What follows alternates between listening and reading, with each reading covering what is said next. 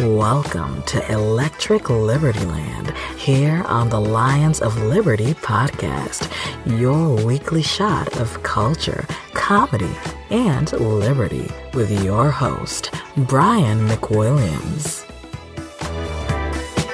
Hello again, Electric Libertylanders, Electric Liberty Landlubbers.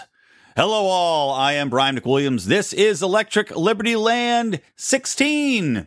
That means you can find it at lionsofliberty.com/ELL16. That's got all the show notes, etc., etc.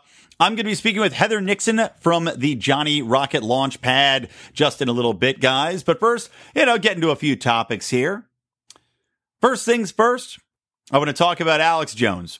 I just got off a call with our Liberty Pride, our very special Liberty Pride members. We have a certain threshold there where our Liberty Priders can contribute to the podcast, and we do a special call with them. And we had an interesting conversation about one Alex Jones. If you have not heard, Alex Jones has been getting a lot of flack from people in and outside of the Libertarian Party, in and outside of the alt-righters that listen to him, about his lawyer's statement in court, because Alex Jones is going through divorce right now, where his lawyer said that he was playing a quote-unquote character and that, this was basically performance art. Now, the reason for that is that his wife is going against him in court and using his public persona as a reason to get sole custody and to basically just attack him over it. It's a little bit sad to see, but I guess you can understand why she would do that. He said some crazy things time and time again about vampires and lizard people and everything else. Now, half of that, of course, is said in jest, and I do believe is part of his public persona, and I do agree that he is playing a character, but this is not an unforeseen thing that was going to happen. Anytime a lawyer says he's playing a character about somebody that holds himself forth as this blustering personality that is everything, believes everything he says and is completely real, reporting the facts as they come into him, this is the type of thing that's just going to blow up. It's just natural. Now, do I believe that Alex Jones is a fraud? Well, we were talking about it, as I said, on this call with two of our good friends, and I'm not going to say their names. I don't want to reveal that. Don't know if they want that out to everybody. But I will say that we had come to a consensus that essentially, what Alex Jones is doing is the exact same as what everybody else is doing in the mainstream media right now. Look at Rachel Maddow. Now, Rachel Maddow is playing a character for her audience because, honestly, I don't think she can be as stupid as she comes across. I mean, Rachel Maddow is one of the absolute worst voices for progressivism. She's completely biased. She seems to ignore facts at her convenience. So really, she is playing a character. She's clearly a smart woman. She worked her way up through the process of TV and radio and whatever else she did, journalism. So clearly, she can put facts together. She knows how to present them in a way that's going to sway her audience. So she is playing a character. And hell, if she gets off TV, she's probably a very reasonable woman with valid opinions. It just so happens that she's not when she's on the Rachel Maddow show. I mean, look at people like, let's say Stephen Colbert was thrown out as one example, although he's clearly playing a character. But I mean, there's any number of people out there that are constantly playing characters in the media. Glenn Beck, for example, Rush Limbaugh, for example. These people are all playing to an audience. Everybody selectively chooses what they're going to say that's going to cater to their audience. So to say Alex Jones is somehow now not trustworthy, that he should not be listened to, look, if you are a guy that listened to Alex Jones before, keep listening to Alex Jones. He's got an operation behind him. He's got people working for him that are pulling up facts. And as one of the people on our call pointed out, and he used an interesting example, which I'll steal. He said that Alex Jones is right 60% of the time and wrong 50% of the time. And he knows that math is correct because he says, that extra 10% is the bluster that comes along with Alex Jones. And you know what you're getting. Because when Alex is going out there and he's screaming and his veins are popping out of his head and he's shrieking into the microphone, it is Alex Jones' voice.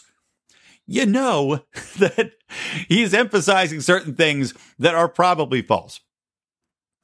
It's like, thou doth protest too much, good sir, type of thing. The louder somebody yells, typically, the less truth there is to that statement. And that goes for Alex Jones, just like it goes for everybody else in the media. Because don't be surprised, people. The mainstream media selectively chooses their facts. Now, Alex Jones, if there's one sin he probably has, is that he doesn't pick and choose his facts quite so carefully. He's more willing to open up the floodgates, let his mind wander, and say, well, here's what I heard. This, and this, and this. Here's what could happen. That, and that. And if some of those little seeds he's throwing out grow into trees, great. Most of them don't. But still, food for thought.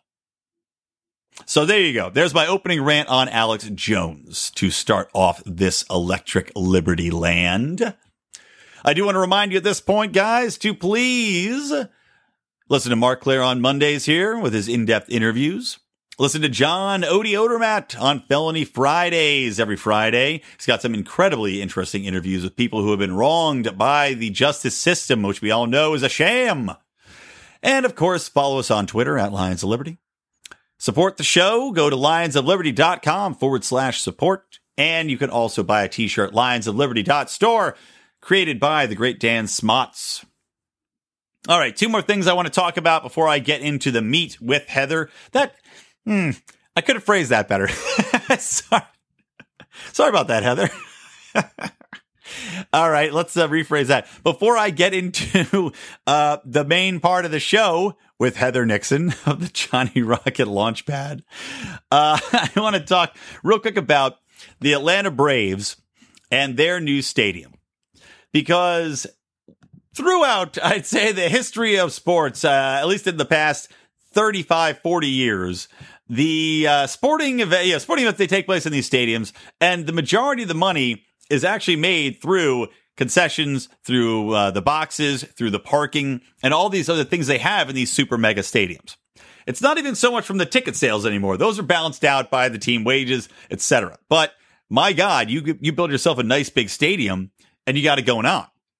Now, the Atlanta Braves stadium has only been around for, I think, 25, maybe not even 25 years. I mean, it's fairly young as far as stadiums go. And right now, their new stadium is in the northern suburbs of Cobb County, Georgia, which is closer to Marietta than to downtown Atlanta. So enjoy that commute, guys. And essentially, the deal for the new stadium was arranged using $400 million of taxpayer money, only $200 million of team money. And mind you, the existing stadium would have only cost $200 million to renovate and update.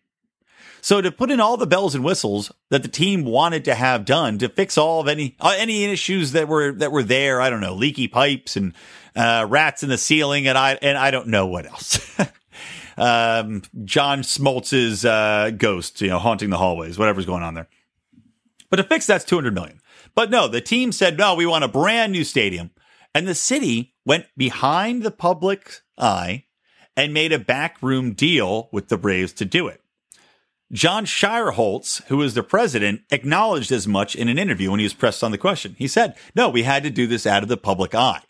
Because if the public found out about it, that they were being shanghaied for $400 million for a stadium that is promised to raise the economic revenue in the surroundings, to bring areas out of poverty, they would have been in an uproar. Now, why would they have been in an uproar? Let me tell you. And I know this from not only working with somebody that developed minor league baseball teams and stadiums, named Peter Guber, who's a big-time producer, but also now is a part owner of the LA Dodgers, owns many minor league teams throughout the country. But despite the economic arguments that would say, okay, you build a stadium, it raises the revenue of everything around it because, okay, you're going to get businesses popping up. You're going to have restaurants popping up. You're going to have homeowners popping up there. And you're going to build joint use facilities with apartments on top and residential on top and retail on the bottom. All right, so some of that does happen, acknowledging that. But for the most part, the neighborhood around that area still stays terrible. If you go to Dodger Stadium right now, it's like a demilitarized zone around the stadium. I mean, it's a godforsaken land where no one should walk. We need RoboCops in there. It's that bad. I mean, it's really bad.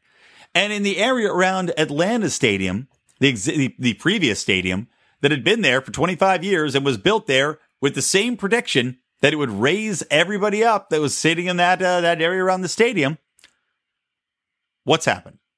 Nothing. And part of the complaint the team had, part of the reasoning for moving to a new stadium that the team had, was that the stadium was in such a horrible area. So how do you equate those two things? How can you, out of one side of your mouth, say that having a stadium promotes economic revenue and economic upturn for the surrounding area around that stadium and helps everybody in these areas? Because they always try to build them in areas that are kind of downtrodden. Number one, because the land's cheap, by the way. But they always argue, oh, it's going to help everybody out. How do you say it helps everybody out at the same time your reason for moving the stadium is because it's in such a crap hole of an area that you can't take it anymore? It's absolutely absurd. But such is life. So the city made a deal with the team. The new stadium was built. They did have a public hearing because they had to. They didn't tell anybody, but there were people that knew. There were groups that said, they found out. They wanted to go protest this going on. So they did. They went to the town hall they held somewhere in Atlanta, and they were told they were not allowed to speak. At the town hall or the city council meeting, they were denied their right to speak on anything regarding the stadium issue, which was then voted on and passed unanimously. So there you go. That's your government at work. Now, you tell me, what incentive did the city have to do this other than, I guess, they didn't want the Atlanta Braves to leave? A team which, even when they were winning titles, or actually, they didn't win anything. They got to a lot of division series, I should say, but they never won anything. But even then, they didn't have big crowds supporting them.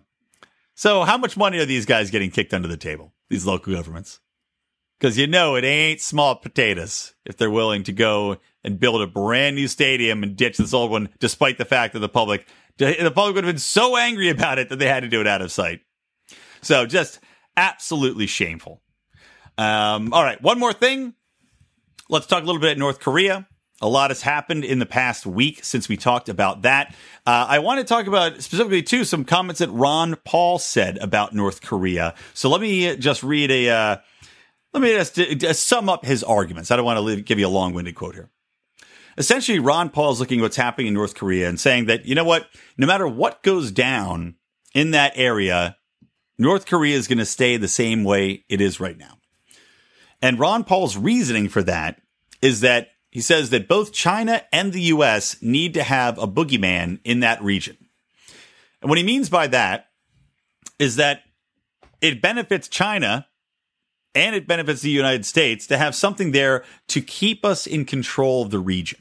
Because if we just said, okay, hands off, let South Korea handle it, we're backing out of here, it's all going to work itself out, open up the borders, help them out, free trade, they're going to modernize, it'll happen naturally on its own. To allow that to happen means that we would have no other reason to stay in there and have that foothold, which in truth, when you think about it, for America, I'm not saying I advocate this or I think we should be there, but if you're on the military industrial side of things, you're saying, well, we got to have that base there. That puts us right next to China. We're boom, right there. We got 30,000 troops. We're putting in the THAAD missile system there in South Korea. We've got ample amount of firepower here to deter China as they look to become more ambitious. And same thing, Russia's right there as well. So you've got a really strong reason to stay there. And if North Korea goes away, you've got no other reason to have your troops there. So why would we ever do anything to upset that balance? And I think that's a really, really interesting point. I think Ron Paul is dead on here. Now, that being said, I'm still fascinated about what's going on with Trump and China and how he's played this whole thing out. Now, I don't like the fact that he's sailing an armada over to North Korean waters and that's being trailed by Chinese ships and Russian ships. But at the same time, it could be, I guess it could be worse. I don't like Mike Pence talking about how they're done with this failed strategy of patience, because I don't see how being patient with somebody is somehow a bad idea when they've got a nuclear weapon. That's just me. That's just my take on it. I don't like to poke a bear when the bear's got a nuclear weapon. And at the same time, I guess, we've been patient with them. And over time, that has been counterproductive in regards to the nuclear program. I'll acknowledge that. If you believe that we should be interfering with their nuclear program. which again, I don't. I think they have every right to have a nuclear weapon. But Trump's pressure on China has been proven, so far at least, from their actions to be working. They're turning away ships from North Korea. They're pushing these coal boats back. They're taking U.S. coal. They're now ramping up the rhetoric against North Korea. And North Korea, really, without China's aid, is nothing. Now, that can be good and bad. The bad side is that if China does not have a resolution with North Korea and work out some way to say, okay, look, get rid of your nukes. We're going to help you even more than we have been. Plus the U.S. will help you normalize relations. Let's say they say we don't need this boogeyman anymore. Then great. But on the downside of that, if China accelerates things, if Trump pressures China and China attacks North Korea, and then let's say they don't even use nukes. Let's say they get into a traditional ground war. Then that's going to lead to far more deaths with South Korea and North Korea. It's going to drag the U.S. into a prolonged war there. Who knows what's going to happen with China? I mean, what side China's going to be on, I don't frickin' know. But then we got a prolonged war. And without a doubt, in a prolonged ground war, traditional war, North Korea will lose. And then that's when the danger of nukes, I think, actually comes back around again. Because if you've got Kim Jong sitting there and he's got these nuclear weapons, he's got nowhere else to lean or to turn. I mean, he's basically like Hitler in the bunker. He's going to turn the gun on himself, but that gun's going to be a nuclear weapon of desperation. And I guess not even turn on himself. He's going to turn it on anybody. Because at that point, we've seen how the madman he is. I mean, the guy blows up generals with anti-aircraft guns. So that's when he's going to say, okay, you know what? Screw it. I have nothing else to lose. I'm going to fire this nuke off. And yeah, what's the worst that can happen? I'm still going to be dead. So that's, I think, the actual doomsday scenario would be getting in a traditional ground war wherein we're drawn in. And that's where he could kill 30 million Korean and U.S. troops by setting off those nukes right there. Until that happens, he has no reason to do it because those nukes are the buffer that keeps him in power. So the worst thing the U.S. could do would be to try to influence or get into some sort of altercation where we're drawn into a prolonged war with North Korea once again. All right. That's my take on that. All right, everybody. As promised, I do have the shining beauty of the Johnny Rocket Launchpad here with us today. You know, our great friends, our Libertarian podcast up there in Washington. She is also one of the, I'd say the lead gatherer of the Ladies of Liberty Alliance in the Tacoma, Seattle, Washington area. That is Heather Nixon. Heather, welcome to Electric Libertyland. Thank you so much, Brian, for having me. Well, you know, I mean, after you laid the smack on me on your podcast, I had no alternative, did I? No, I did the guilt trip because I'm a woman. It's what I do. And I will link to that specific podcast, by the way. And of course, you guys also are on internet radio up there in the Seattle area. Remind me, what's the channel you guys run? Well, we are on like 10 different internet radio stations. NWCZ. I'm going to miss a few, so I probably shouldn't mention any, but there's like 10 different internet radio stations we're on. And then, of course, we're on YouTube and on Podbean. And you can find us at johnnyrocketlaunchpad.com and all the links and all that stuff. There you go. See, and you should seek them out. They are part of our League of Liberty that we like to tout here. So, yeah, it's been awesome. I apologize I've not had you on earlier, Heather. So, yeah, thank you for joining me. So top off on last Monday's show, which is episode 290 of the Lions of Liberty podcast, Mark Claire had on Judd Weiss, who was, of course, John McAfee's vice president. And he did a whole big thing where, Judd basically laid out the issues he had with the Gary Johnson campaign. And I am very happy to have Heather here because Heather was also, obviously you guys were picking your candidates as the election was running its course. And I know you guys, both you and Johnny had gone and were delegates, but you had actually gotten the chance to join the Gary Johnson campaign. And so it was interesting to me hearing Judd's assessment where, just in case people didn't hear that episode, and I highly encourage you to, he had laid out some issues wherein the Gary Johnson campaign was trying to pay people off to leave other campaigns. They were trying to snipe people from other campaigns and bring them in. He had accused them of flying people in for, delegates and all sort of these kind of shady, underhanded practices. And I wanted to talk to Heather and get her take on not only Judd's assessment, but also see what your own personal experience with the campaign was. Because I know you came out of that not necessarily feeling like it was the best experience of your life.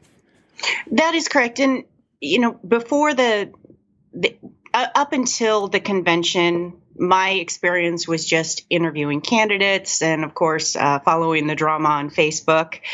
We had interviewed most of the president and vice presidential candidates, and my interest was strictly as going down as a delegate. It wasn't until I guess September that I became involved in the campaign, and I first volunteered to help with events here in Washington State, and ultimately was hired as the Washington State volunteer director, paid staff for Gary Johnson. Mm-hmm. Was that something that just happened organic? Like, did you see like an ad for it, or they just approached you and they said, you're not getting out of the ballpark here. Why don't you come and work for us type of thing? It happened at first because of the volunteer momentum. At the time, I was involved in the Libertarian Party of Washington State. I am no longer a member of the state or the national party, but we were trying to get volunteers together, find out about getting the signatures for Gary to get on the ballot and that sort of thing.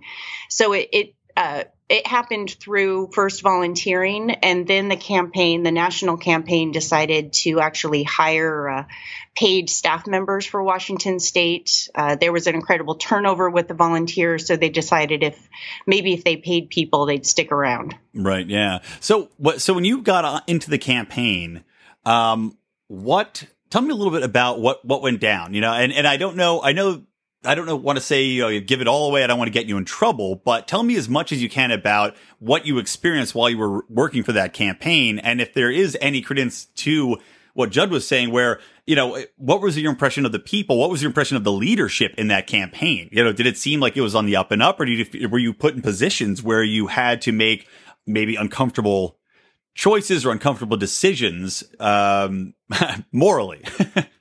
Well, I was very far removed from the inner workings of the national campaign. Mm-hmm. And I think most people that were following along after the convention, the day after the voting, there was like the big breakfast at Denny's down in Florida, where they were already organizing. Everybody was already had they already knew they were going to be working together.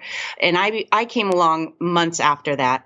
And those of us, and I will say, I did sign a non-disclosure agreement when I was hired. So sometimes I joke about that. What are they going to do if I say anything? That's actually a valid question, because at this point, the campaign's defunct anyway. Maybe there's one angry man who's going to give you a call and start talking. Right. Yeah. I always joke, I have a gargoyle collection and a 2010 Kia. Come get it. But me personally, I won't speak for the others on the state level. We were in on the daily national conference calls. It was quite interesting to hear what was going on. Now, as far as the things that Judd talked about regarding maybe backstabbing or underhanded, I was not involved in that in the least bit. Mm-hmm. He is very critical of Alicia Dern.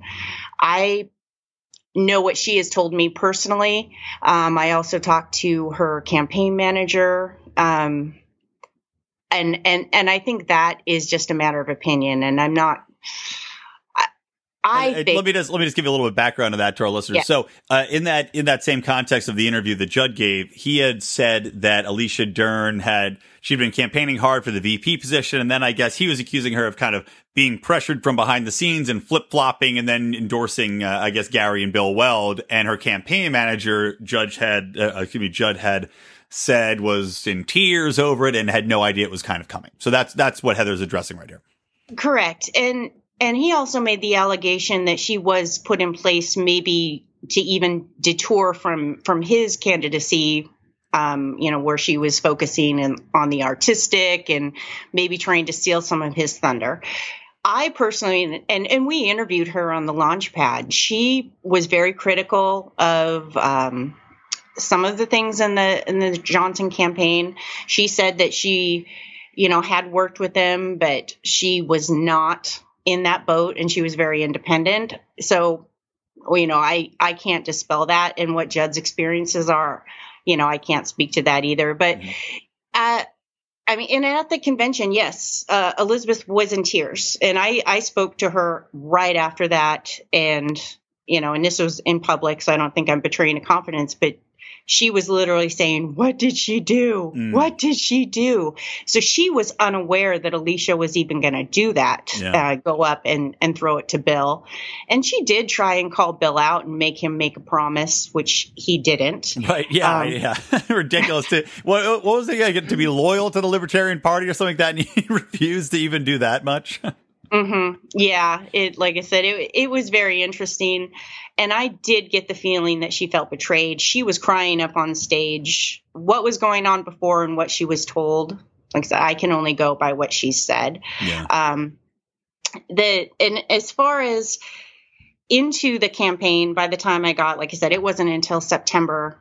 So they were way into it, and they were planning rallies. There was, and this is where I could get in trouble, but I don't care. There were very disorganized, plans changed daily. It was frustrating, to say the least. So I just tried to focus on my job, which was trying to gather volunteers and coordinate our Washington state effort. And like I said, the inner workings, the decisions, I had no say in. I do absolutely agree with the assessment that the campaign manager, Ron Nielsen, was paid a lot of money, but that was paid to his firm.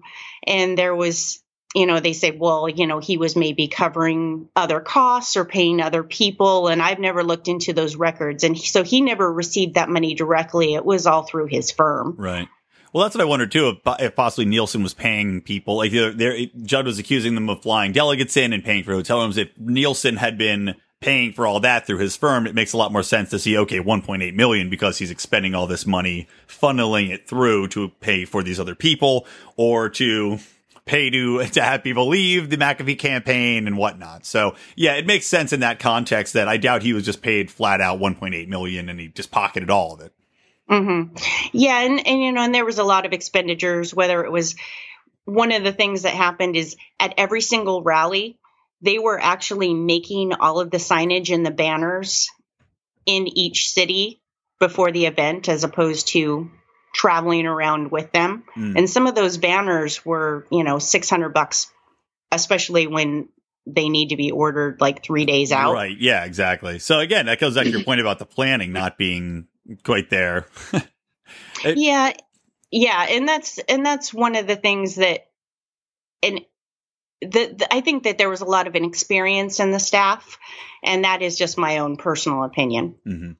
Is that something as a larger, see, that's my problem. I think overall, it's funny because the Libertarian Party, and you said you're no longer a member of either the Washington or the National Party. And I myself have flirted with the idea of getting involved with the Libertarian Party, especially with my, having PR background. It drives me insane when I see all of the dumb things the Libertarian Party does. Like, they just recently posted a Satanist post on the homepage of the Libertarian Party on Facebook, which got them in some trouble with people. But it's looking at that, and it's not, it's like, it seems like it's always that way where there's never, the party can't seem to get out of its own way 90% of the time. And I don't know if having a different candidate in place would change that, who has a better political machine. But I mean, if you say, okay, Gary Johnson and Bill Weld couldn't do it, two governors, that we were sold on, two governors can't seem to get it to work with all their political experience.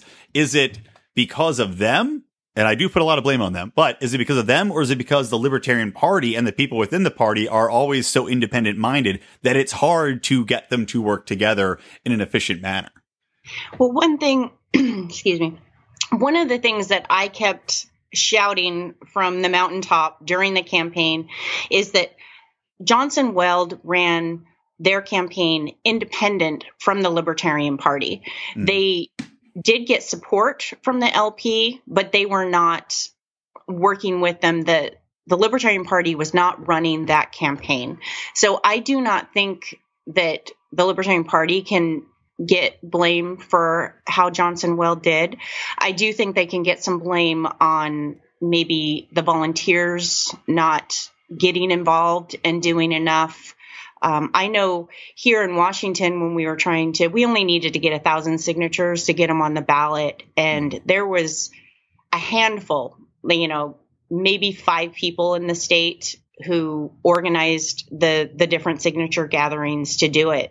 We just could not get people mobilized to actually do it. Yeah. As far as my personal opinion at one point, Johnson Weld were polling very well. They were getting all kinds of media coverage. They were getting on all the cable news channels. And I personally believe that the problem was Gary doing silly things like sticking his tongue out, or he would act like a complete and total goof. Whereas, as much as I disagree with Weld, I do think that Weld carried himself very professionally. He has authority. He's credible. And even if people say he's not a libertarian, at least I think he was a good representative politically. Whereas I think Gary just shot himself in the foot because he wasn't prepared and he didn't seem to be taking it seriously. I had a very similar reaction in a lot of ways. And Bill Weld, I will not lie, I really despised him by the end of the campaign because I feel like he just continuously was undermining the libertarian platform. But when he did, at various random times, hit upon a libertarian moment where he would actually express it with far more clarity and in a far more understandable and politically, I'd say, alignable fashion than Gary Johnson could. And yes, I completely agree. Yeah, right. And it just drove you nuts because you look at Gary and you go, God, how did this guy? And twice now. And granted, I know you put your support behind him, so I don't want to come down too hard on him on the show. But I wonder, 2 times he got the presidential nomination, and I go, how is it possible? Because what am I not seeing that he is bringing to the table other than the fact that he was a governor? Because he seems, like you said, like a total goofball. It's just he doesn't carry himself like a president, and half of it. Now, granted, you could argue neither does Trump, but I mean, Trump's bravado and bluster and I'm going to get it done. People are dumb animals. So when you get somebody like that out there, you could at least understand why somebody supported him. Whereas Gary you got no confidence when you watch him, out there speaking and you say, God, if something happened and he had to make a snap decision, are we really going to trust this guy? And I think a lot of that came around to that when in the mind of the public. Yeah. And having been a delegate and we interviewed all of the candidates. Yes, I did vote for him at convention. I did not vote for Weld, though. I voted for Sharp. The reason I chose to support him, but you can bash him all you want, because it was almost like picking the lesser of all the evils. Not that any of the other candidates are evil, but when you look at experience like Austin Peterson, I adore brash jerk Austin Peterson when he was just doing his commentary and just doing his website. When he became the politician, it was almost like he became a different person. And I did not buy that he was serious at all. I thought it was for publicity, and I've told him that to his face, so that's okay. Daryl Perry, again, I like him as a person. That's my disclaimer. I have to say that. But his views are radical. I mean, he says things that shock me, and I'm pretty much ANCAP at this point. And I'm like, there's no way. There's just zero. I mean, and again, I have no problem with Daryl Perry. He's a very nice guy, but I agree. He had the most outside chance of anybody, I think, by far. Because he'd make a headline every single day, and not for the dumb reasons Gary Johnson did, but for the reasons where he would just say something like you're saying, where you just go, Jesus, man, come on, you can't say that in public and expect people to just take it at face value. Right? You cannot say age of consent should be when you go through puberty. You just can't. Right. It especially the women of America are going to string them up. Yeah. And you have to be pragmatic, whatever, even as the most purest person, if you actually want to get someone elected, you have to practice some sort of pragmatism, or you have to pick a candidate who is well-spoken and is delivering a message that is for outreach only. Right. And I would love to see someone like Will Coley run, and because he's on fire, he's he's a Muslim. He's also a self-defined redneck. And I think he could get a message out there and maybe make people aware of the message, but he's never going to get elected. So I think we have to decide, because at this point, I don't think we have a pool of people unless somebody's wet dream comes true and, Rand switches or, which isn't going to happen. No, I mean, hey, if it was going to happen, it should have happened this year. I think he might have had a shot, but tragically not. Yeah, I agree with you there, though. I'll be honest, that's why I gravitated towards McAfee over the other candidates in this past cycle, was because I felt that he almost naturally had this inclination where he could speak very well about libertarian principles and not even quoting Rothbard. He just happened to have this worldview and he was able to articulate it very well. At least until the last libertarian debate, where I felt I don't know if he had stage fright or what, but he just fell short. But, God.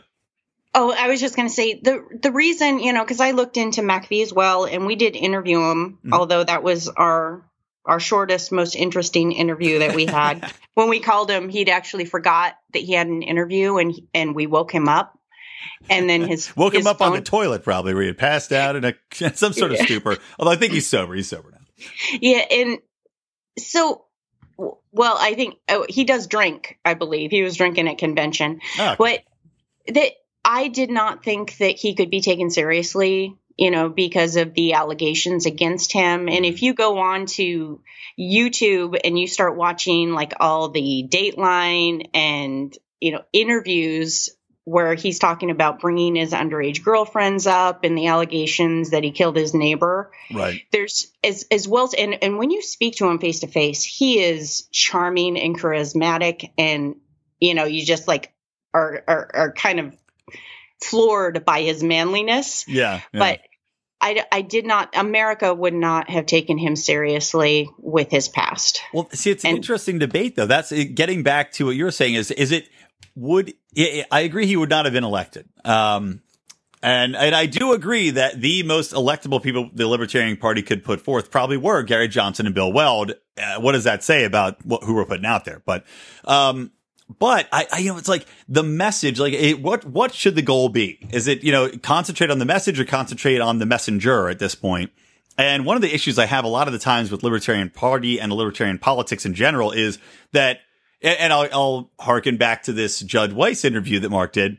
Judd said that he's done with the Libertarian Party because he called it, I believe, a kennel of rabid dogs, I think is his exact phrase. Scratching itself to death. Right. Yeah.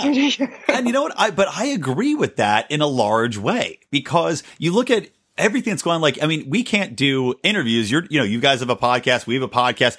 You cannot go out there and say anything without people actively looking to rip you down and challenge your libertarian street cred and say, oh, this and that. And I can't believe you think this. It's like there is so much infighting, and it's true. It's just people are scratching at the libertarian skin and tearing it off. So our enemies don't have to do anything else. They can just sit back and watch us self implode every single time. Mm-hmm. Yeah, I completely agree. And that's why I decided not to continue as a paid member, which is great. Like, I'm still a volunteer director for a candidate here who's running for city council. It's a nonpartisan, but, he's a former libertarian candidate. I'm helping with another candidate running for city council, just, on the side. I still have, you want to give him a plug in case the people are listening? Yes, check out Paul Addis, who's running for Kent City Council. He's actually been on the Johnny Rocket Launchpad a few times, better known as Saint Addis. He's one of the best people I know. So definitely, if you're in Kent, Washington, you should vote for Paul Addis. And then actually, I think, was that the one that you called me out on? Was he on that program? What? I'm not sure. I don't remember. Did I call you? Okay. Never mind. Go ahead. And then there's also James Passy, who's running for city council in Seattle, which is, we have a socialist city council member. So it's going to be an uphill battle, but I believe in him.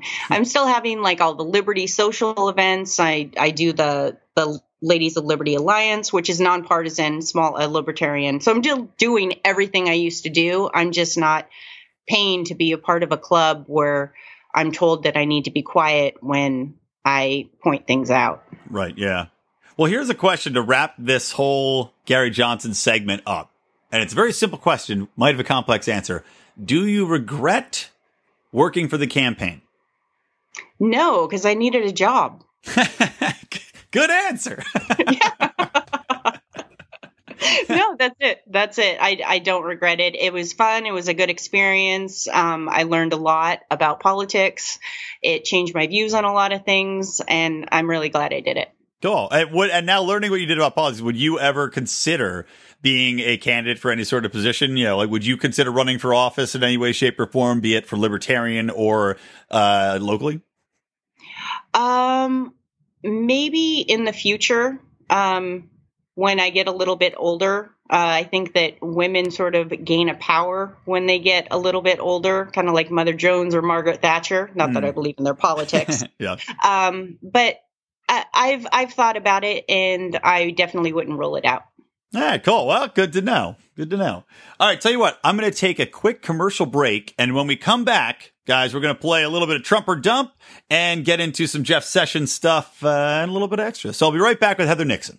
Hey guys, this is Roger Paxton, and if you're fed up with the government running every single aspect of your life, but you're not listening to the Lava Flow podcast yet, then what's wrong with you? Check us out at thelavaflow.com, or just go back to sucking up to the government. The Lava Flow podcast, striking the root every single episode.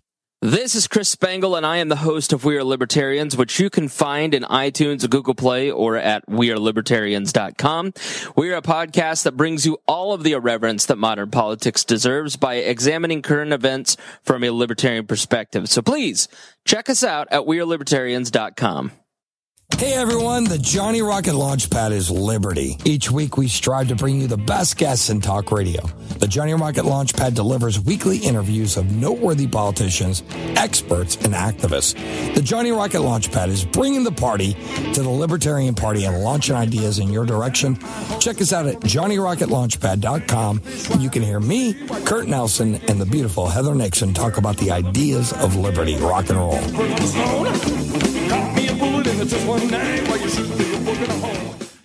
All right, we are back. We're going to do a little Trump or Dump. I am here with Heather Nixon of the Johnny Rocket Launchpad.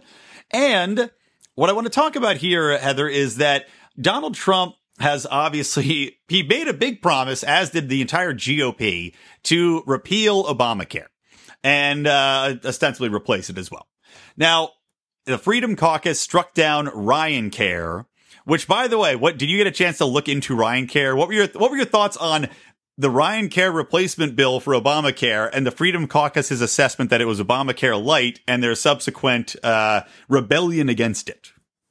I'm going to be honest. I did not go in and read any fine print. I only saw like the headlines and read very. So I'm actually don't know a lot about the details. Mm-hmm. But I definitely going to take Rand's word for it that it was not going to do what Trump had promised. And well, that's what was crazy. It was like, I mean, I went in there and I didn't read every page of it either, but just the broad strokes of it were insane because it was essentially keeping all of the stuff like this. So like, well, we wanted to keep the things that people liked. And like, well, if you keep the things that people liked, it's the same, terrible bill that's costing everybody tons of money all the time because it kept up everybody on the rolls for pre-existing conditions.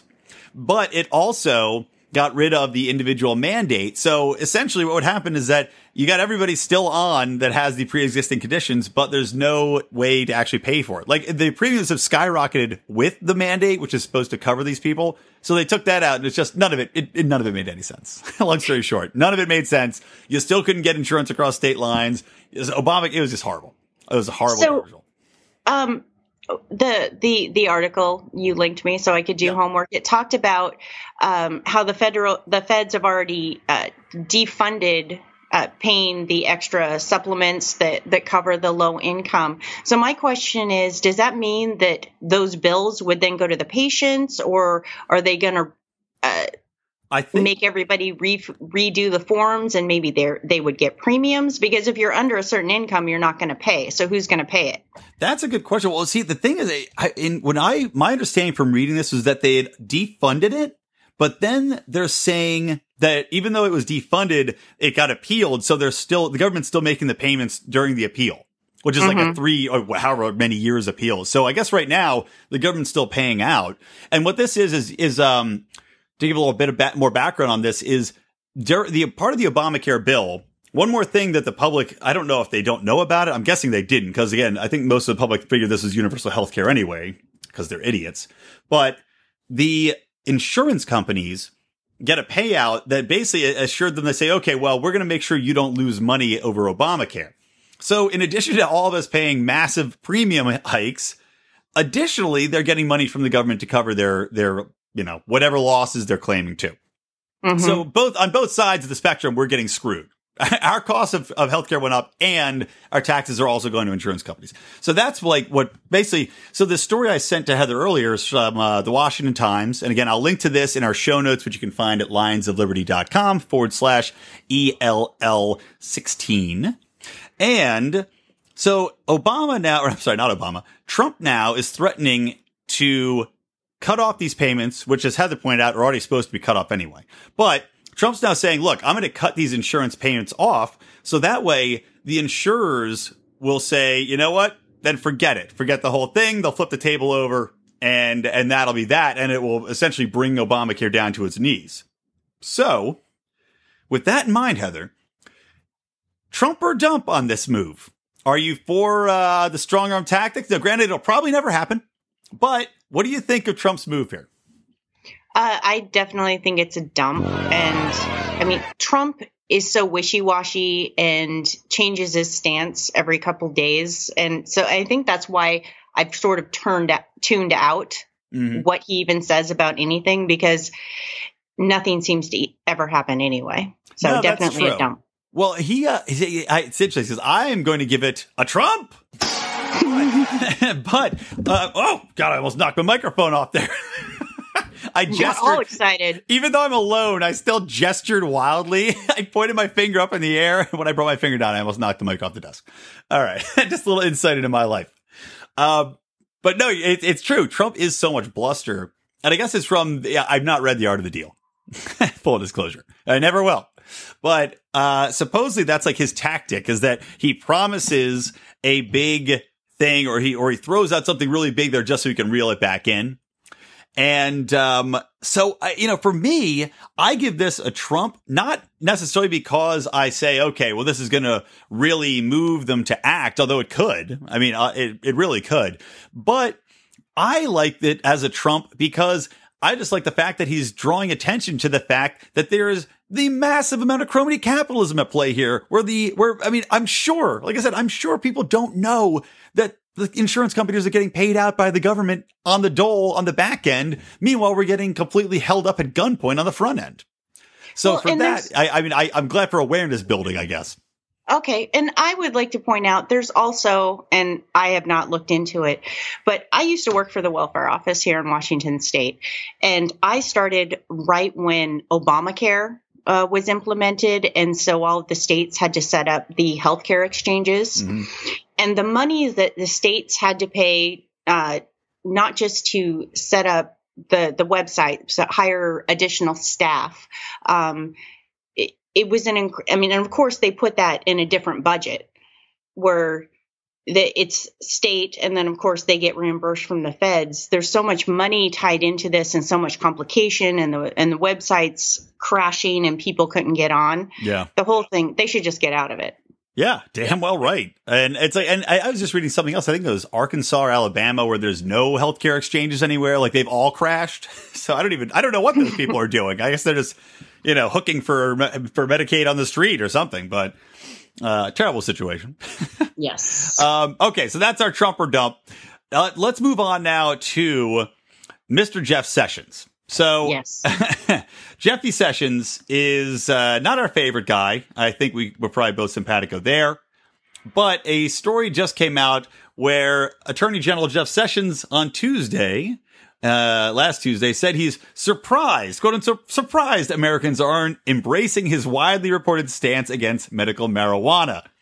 So what do you think about Jeff Sessions and this? Really what I want to talk about here is like, Just when are people going to wake up and get it? Like these older generation just doesn't seem to want to accept the basic facts of the matter. So like, what are your thoughts on this? Like, what is this finally going to push the guy over the edge and be like his wake up call? I don't think he's ever going to wake up. No, I think he's so entrenched in his belief that he wants to get the war on drugs back going. Because when he was, a prosecutor, what state? Remind me what state he's from, because I'm blanking. You expect me to know? I don't even know how to pronounce these people's names most of the time. Okay. So he was like, during the whole crackdown and the crack and mass incarcerations, and he believes that mass incarcerations are going to fix everything. We just need to lock everybody up. Right. So because good people don't smoke marijuana, according to Jim. Correct. He doesn't believe that there's any validity to medical marijuana use. He just refuses to even accept that, to look into it at all. So he's not going to change his mind. And I cannot believe that he's even in the position he is. He's in direct conflict with the Homeland Security Director, John F. Kelly, who, he's like, medical marijuana is good if it works. And he doesn't think marijuana is a problem. So Jeff Sessions is just out of touch. Yeah. Well, and the thing is, too, I bet if you asked Jeff Sessions, said, Jeff, do you care about our military veterans? Do you care about the people that are volunteering not volunteering, but are giving their lives for our country? And you know what? I'm sure he would say, oh, my God, yes, they're the most important people. They're heroes to us all. And then you turn around and you see how many Americans support legalization of marijuana, legalization of medical marijuana, and then all of the studies coming back for veterans who have PTSD. Like I was talking to these guys from MAPS, which is the study of psychedelics, and how MDMA can affect these veterans. So it's like, if you give a damn about our troops, you should be all for ending the war on drugs. Because you can save more lives that way than you're going to do anything else. I mean, look, if you're not going to stop the military-industrial complex, you're not going to stop fighting wars everywhere else, at least make it so these guys can have some peace at home and smoke a doobie when they get back, right? Yeah, absolutely. But instead, he's created a task force on crime reduction and public safety. Right. And they're going to have a report coming out in July. And he thinks that this is, like you said, that if he implements a war on drugs, if he locks up people, he doesn't believe in the states having the power. I'm not going to say rights to implement their own laws. I don't think that he's in touch with reality at all, and he's going to, the war on drugs, and then that's just going to perpetuate the breaking up of the families and all that kind of thing by incarcerating people. And like you said, if you care about our military guys who, if they say, yes, this is helping me and I'm not going postal, then we should be all for it. Damn well right. Yeah, and here, to your point about him being completely out of touch, let me read this quote. This is from Richmond, Virginia last month, and it's in this Washington Times piece I'm reading, because it is a ridiculous quote. Okay. I don't have a Jeff Sessions impression, but I'll just do an old man voice. I realize this may be an unfashionable belief in a time of growing tolerance of drug use, but too many lives are at stake to worry about being fashionable. I reject the idea that America will be a better place if marijuana is sold at every corner store, said Mr. Sessions during an address in Virginia. I think medical marijuana has been hyped, maybe too much. It's only slightly less awful than heroin. So, only slightly less awful than heroin. Medical marijuana. Only slightly less awful than heroin. My God. Oh, this guy. Yeah, I don't understand how but God knows, they drive Flynn out. That shows you what Democrats give I don't want to curse. I'm trying not to curse on my show. It gives you what Democrats they give a damn about. It's not this kind of stuff. It's just what they should care about. Like, if there's something they should be pushing out, it's not Flynn, who did nothing wrong. I mean, it's not Flynn. It's not whoever else they pushed out, Bannon. It's this guy. Get this clown out of there. Connect him with some Russian propaganda. Somebody.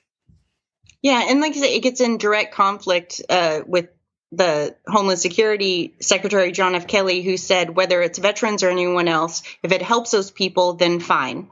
Medicine is medicine. Right. Yep, exactly. So we have these conflicting messages coming from, the crown. So what are people supposed to think? Yeah. Yeah. Well, it's been that way for, decades now. Is the government propaganda coming out? I mean, and the fact that it's taxpayer money, too, shoving all this government propaganda down our throats. I mean, even the old Truth campaign, "This is your brain on drugs," I saw was making a resurgence. So, yeah, they need to knock it off. I mean, it's our money paying for lies at this point. And you got Jeff Sessions out there just propagating the lie more and more and more.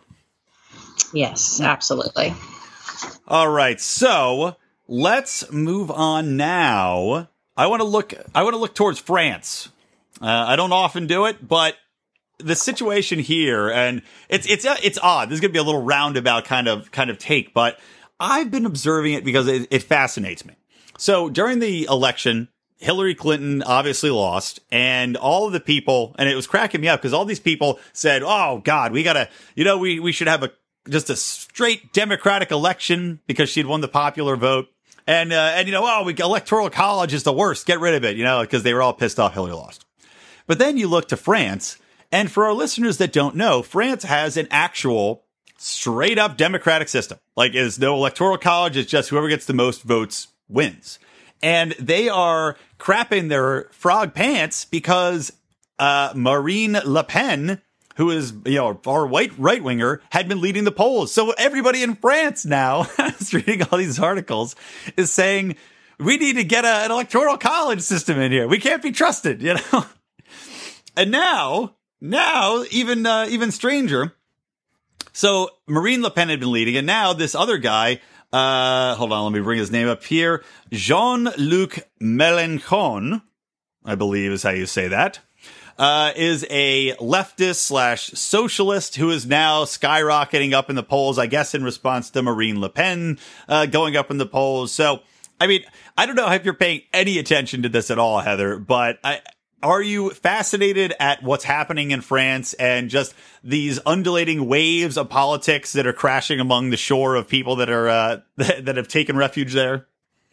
I'm not going to lie. I was not fascinated until you told me it was going to be a topic today as we recorded. But I was delving deep because first off, I was trying to understand how the French political system works. Yeah. And it's all kinds of layers, and they have like you said, the democratic elected president, and then he appoints a prime minister, but then there's like all the other ministers that are appointed, but then they have the cabinets that are actually elected. So I was trying to understand that first of all, so I could sound like I was smart, but that was not on my GED. This is not the podcast for that, so don't worry. No, that wasn't on my GED test. And there's also the two front runners. You said Le Pen, and then there's Macron. Yeah. Am I saying that correct? Macron. I believe. I don't know how to pronounce anything, so sure. So it kind of seems like Le Pen, who is the right winger, and then Macron, who is the social liberty from the En Marche party. Mm-hmm. It's almost like it seems very similar to a Clinton-Trump race. And then there's this third party, although there's 11 candidates running, there's this third party guy from the unsubmissive France party, the Mélenchon. Yeah. He's almost like people are saying, fight the power. We're going to vote for this other guy. He's like a Trumpian Bernie Sanders, I guess. Yeah. Well, I would almost say maybe, Bernie Sanders politically, but he's like the third party Gary Johnson, where he's coming in and can he be a spoiler? Right. And because people are just sick of the top two who think they have all the power. Yeah, exactly. Well, I mean, and this is what I was talking to a little bit when we were chatting before the show. But what I find so interesting about this as well is that France has gone through a ton of turmoil. I mean, France had, for a while there, they were having, and this is under leftist policies, and, they have, these crazy provisions for people taking family leave and maternity leave and paid holidays and paid time off and overtime. And they had all these laws, socialist laws in the books for the worker, to protect the worker. And yet at the same time, they had crazy unemployment. They had all of these immigrants that were coming in, and I'm blanking on where they're from. Maybe Algerians, but they had all these immigrants that were also not able to find jobs because it's hard to get a job because you have the minimum wage, and they're striking in the streets and like violently rioting. And then you see that, you know, despite all of this happening, you still have this Trotskyite rising up and surging in the polls. And it's like, do people never learn? Do they not see the things that have failed, the failed policies in France that have made living there for many of these people, a nightmare? And yet they're still like, well, we must double down. Clearly, we're not doing it well enough. Well, no, I think that people heard that Mélenchon guy, who is the far left candidate, he wants to reduce the work week to like 32 hours. So they're like, hell yeah, we'll go for that. Yeah. How's that going to do for unemployment, by the way? I'm sure that's going to work out for a country that already has high unemployment. Yeah. Let's shorten the work week. Good luck. Good luck, guys. Yeah. Cause they have like, what is it? Like 10% unemployment. And then like among young people, it's 20 something percent. Yep. It's exactly. crazy. That's who was writing. It was immigrants and the younger people.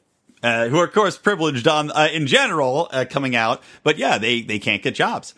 And it was interesting. Again, I'm giving Mark way too much credit, but he was speaking with Sam Cedar, who's a left-wing podcaster, journalist, and also the voice of, if you watch Bob's Burgers, he's like the voice of this health inspector.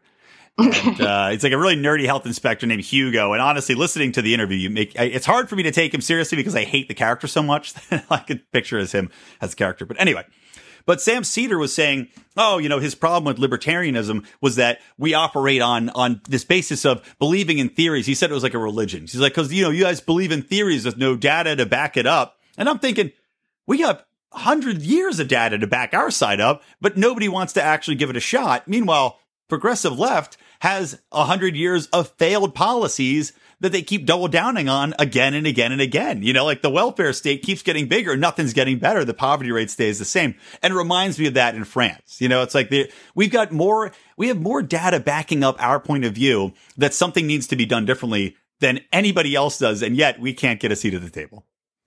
Yes. This is correct. And, as I was looking, they have so many political parties in France and, much like Canada or England. And I'm not sure how equally they're represented as far as their elected officials. But that would be interesting to know. Now, do you know if Le Pen, one of the things that they want to talk about is if France is liable for when the Jews were rounded up during World War II, because that seems to be what she's having to defend herself against. Yeah. Do you know anything? I do. Yeah, I know exactly what you're talking about. I don't have the exact quote, but she had basically, she had said that France is not responsible for the rounding up of Jews, but people were saying, I think, that she was denying that it happened. Or denying that France had, or that the French people had anything to do with it, I believe is what they were saying. And if so, that's probably not true. They were just being coerced in it. It's, as Jean-Paul Sartre liked to say, bad faith, because you have a choice. Whether or not there's a gun to your head, you still have a choice to whether or not to push someone else into a gas chamber. But, I believe that's what she was saying. So she wasn't denying that it happened. It wasn't like a Holocaust denial type of thing, but she was saying that France was not complicit, as people like to make out, or that they shouldn't be held accountable, for those actions. Yeah, what I saw was she said it was the people in power, not the people of France. So, and that might have been a clarification on remarks. Right. But when people are so caught up on something like that because they want to be outraged about something that is politically incorrect, instead of focused on, like you said, economic issues about what's going on in the actual country, that may be the problem. Yeah. Where they're more worried about shorter work weeks and if somebody might have said something that hurt someone's feelings. Right. Yeah, exactly right. And I'm sure they can read the headline about a shorter work week and celebrate, yet they're not going to pick up their their economics documents and dig out their little books from their collegiate courses anytime soon. Yeah. Well, Heather, I think that's going to do it. Anything else you want to talk about while I got you here? No, just like I said, you please subscribe to the JohnnyRocketLaunchpad.com. Check out my YouTube channel, Heather Nixon, A Woman Place Know It. I make fun of third wave feminists. And if you're interested in Ladies of Liberty Alliance, go to lola.org. There you go. All right. Thank you so much, Heather. And you know what? While I'm at it, I'm going to plug some stuff. Guys, make sure to follow us on Twitter at Lions of Liberty. Make sure to subscribe to our podcast on iTunes. And hey, if you got some fingers, why don't you give us a nice review? Makes me feel good about myself. Keeps me going. What do you think? I get up in the morning feeling great? Feel like garbage every day. Give me a review. Make me feel good. And, of course, you can support us on Podbean through our patron Podbean program, lionsofliberty.com/support. And hey, buy a t-shirt. lionsofliberty.store. All right, from me, from Heather Nixon at the Johnny Rocket Podcast, and from Electric Liberty Land, always stay plugged in to Liberty.